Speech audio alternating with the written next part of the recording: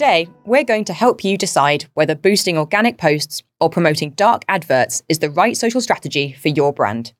In this episode, you'll learn what is boosting and why is it different to running ads on social, why ads can offer a more predictable way of buying media, and how boosting posts can sometimes end up cannibalizing your advertising efforts when you're doing both.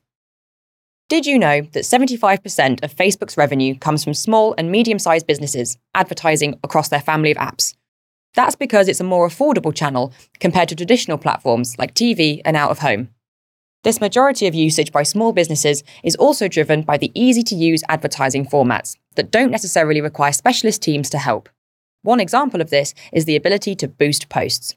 This is an ad buying feature that was launched in 2012.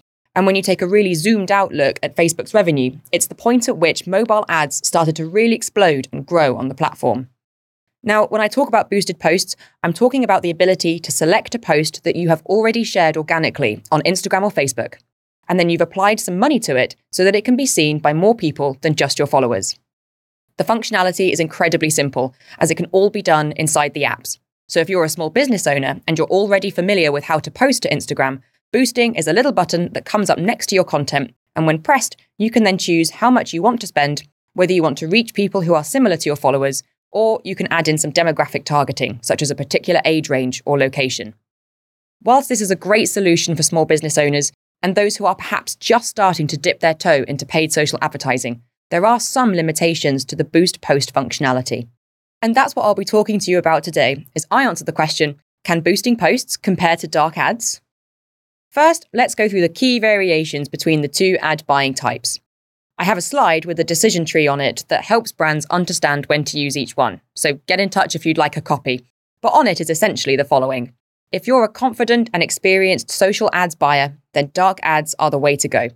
They offer both predictability and flexibility in your ad campaigns because you can select your specific goal, such as reach, traffic, or conversions, as well as how you want to optimize towards those objectives, such as paying for impressions or only paying when someone makes a purchase.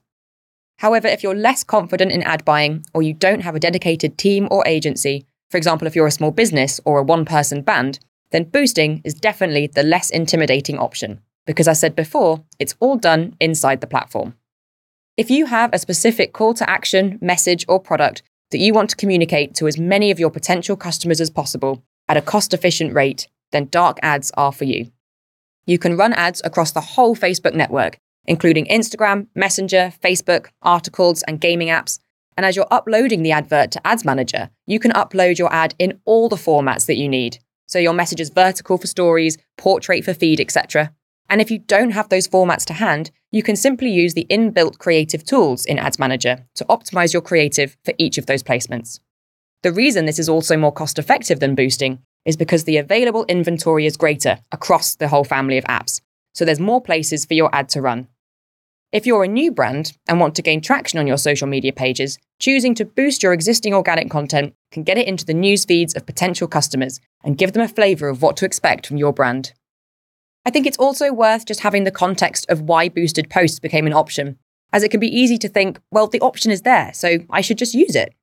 Well, in the early days of social ads, Facebook needed to grow its revenue share against the other growing channels such as YouTube, Twitter, and Snapchat. The easiest way to do this was to remove the barrier of spend levels and dedicated ad teams and to make the process self-serve. So basically, anyone could run ads. To make this as easy as possible, many of the great advertising tools were stripped back so that ads could be set up in a couple of clicks. Now, it's one thing for me to share my opinion on why running dark ads are more efficient and effective than boosted posts. But here at Social Chain, we've actually helped clients understand the role for boosting by analysing the results of both types of ad campaigns, with one of our clients finding that boosted posts contributed between just 3 and 7% to their KPIs, compared to over 90% for dark ads. We've also found that when you're running dark ads and then choose to boost an existing post at the same time, you're then competing against yourself. The cost of running a boosted post has at times led to CPMs that are 166% greater than the dark ads. And this is because you're competing for the same audience, but only with one format, whereas your dark ad is running across multiple placements and so costs less. If you're wanting to conduct similar research on your campaigns, I'd recommend you do the following. Create custom URLs for all of your ads that link to a specific page or product on your website. Then run your boosted posts and dark ads over at least a 6-week period so that you have enough data to analyze. Then you want to look through your website data to see where your visits, conversions, and leads are coming from. And finally, compare the cost and passive metric results, including CPM and video views, to understand where the most time is being spent and how much it's costing you. One of the main reasons I do hear from people who want to run boosted posts is to increase engagement on their organic feed. And this is especially true for those smaller brands who want to increase their social proof on Instagram. Firstly, I totally get it. It feels intuitive to want to get lots of likes and followers on your content. We live in a world with algorithms that are designed to boost people, not brands. And when you have small budgets, it can feel like running ads is a really big, hairy challenge. But when it comes to your organic feed, you're not really doing the sell. You're creating content that aligns to your brand's values, reacting to trends, and generally talking about your products or services in a way that some might say is more entertaining and less on the informative, functional side. Take Innocent Smoothies, for example. Their Instagram feed is full of comical, topical posts, such as work bingo, talking about the new season of The Apprentice, and cute infographics. These aren't trying to sell a new smoothie range or letting you know where they're available to purchase. It's a stream of brand content that does the job of long-term branding, and in this case is more exciting than a functional website. Their ads, on the other hand, are product front and centre, with the type of smoothie clearly named and information on where to buy them. They're still on brand, of course, with a cheeky tone of voice, but their job is to get as many people as possible to think of picking up a smoothie when they visit the supermarket. So, is one of these buying types better than the other? Well, as with all things in advertising, it depends.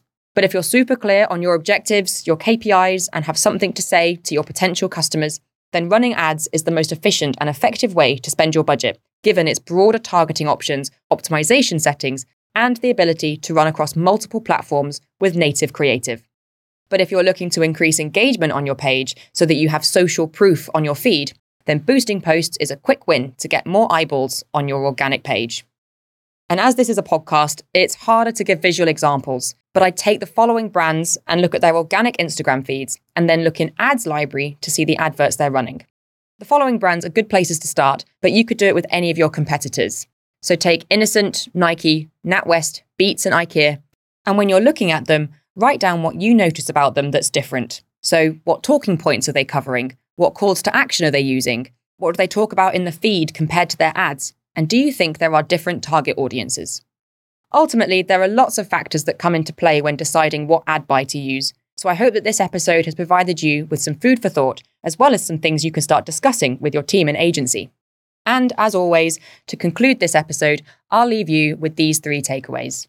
1. The option to boost posts was created to enable small businesses and inexperienced ad buyers to start running ads on the platforms. 2. Boosting is more limited than dark ads because you only have the one creative that you're promoting, and targeting options and objectives aren't as detailed. So be mindful that you might end up spending more money to actually achieve less. And 3. Boosting is really useful for driving short-term engagement to your organic feed, but running ads is more predictable and is focused on key messages and products that are relevant to as many of your target audience as possible. You're listening to the Social Minds podcast. This has been Answered with Pollyanna Ward, where we clear up the questions that marketers hear most.